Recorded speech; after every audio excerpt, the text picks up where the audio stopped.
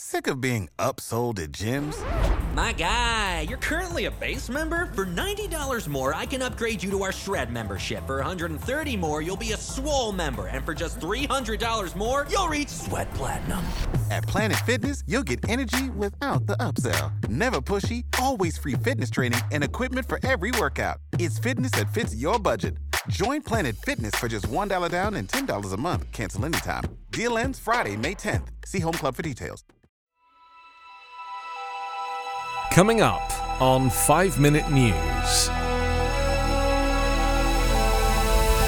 Attorney General hints at DOJ focus on transfer of power.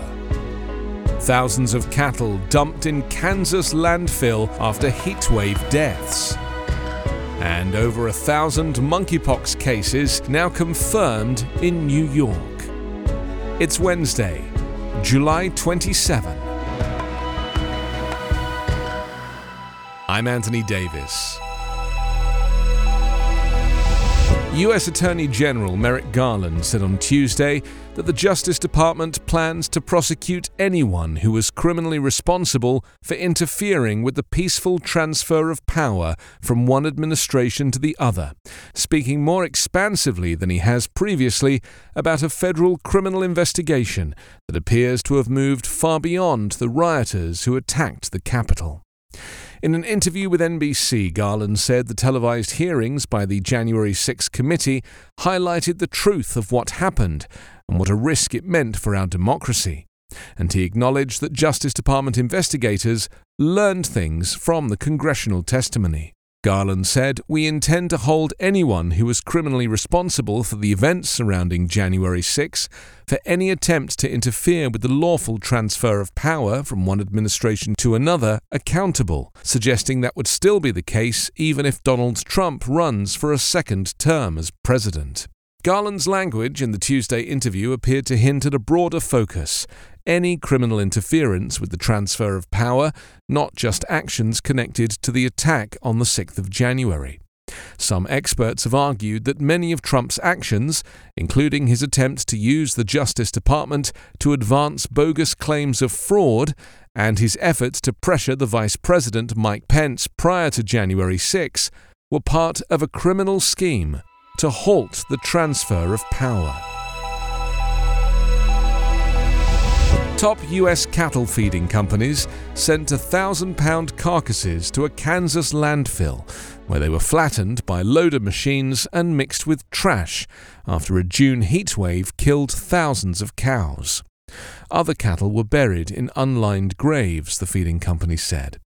Neither is a typical method for disposing of carcasses, but so many cows died in the unusual heat and humidity that facilities that normally convert carcasses into pet food and fertilizer product were overwhelmed, prompting the state government and cattle feeders to take emergency measures.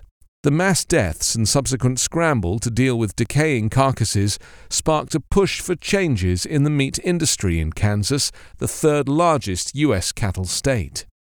Kansas is forecast to see more high temperatures that can stress and potentially kill cattle this summer, adding to the myriad problems caused by increasingly extreme weather connected to climate change. Although state officials authorized companies to dispose of carcasses at the Seward County landfill in Liberal, Kansas, they are now considering alternatives to decrease the risks of foul smells and other problems if more deaths occur. The disposal methods and identities of companies that lost cattle have not been previously reported. At least 2,117 cattle died after humidity levels spiked, winds disappeared, and temperatures topped 100 degrees Fahrenheit in southwestern Kansas during the weekend of June 11. It was early in the year for such heat, and before some cattle had fully shed their winter coats. Climate change is having a multi-pronged effect on the planet, and many species will struggle to survive as the Earth continues to warm. There are now more than 1,000 confirmed cases of monkeypox in New York City, which continues to be a hotspot for the virus, health officials said this week. New York reached 1,040 cases as of Monday, said the most recent information released by the city. That accounts for more than about a quarter of all of the confirmed cases in the U.S. America leads the world in confirmed cases, according to data from the CDC.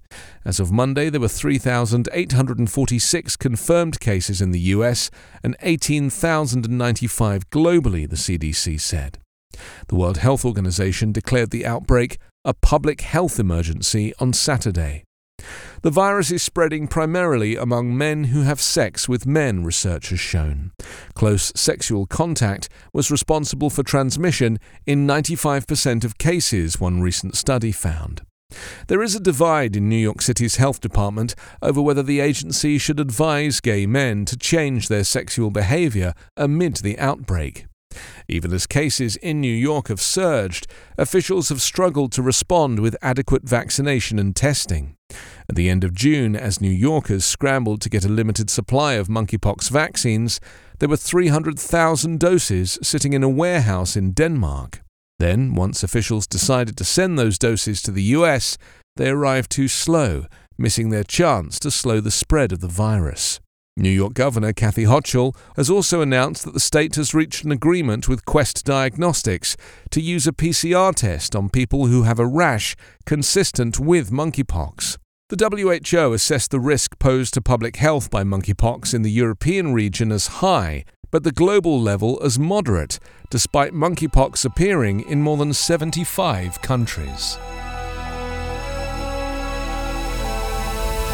You can subscribe to 5-Minute News on YouTube with your preferred podcast app. Ask your smart speaker or enable 5-Minute News as your Amazon Alexa flash briefing skill. Subscribe, rate and review online at 5minute.news. 5-Minute News is an evergreen podcast covering politics, inequality, health and climate, delivering independent, unbiased and essential world news daily.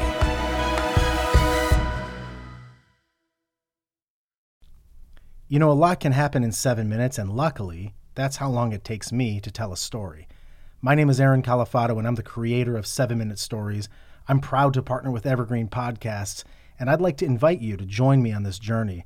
I'm going to take you on some crazy roller coaster rides using my unique extemporaneous storytelling style, and together, we're going to try to make sense of the world, all through the art of storytelling, and all in approximately 7 minutes.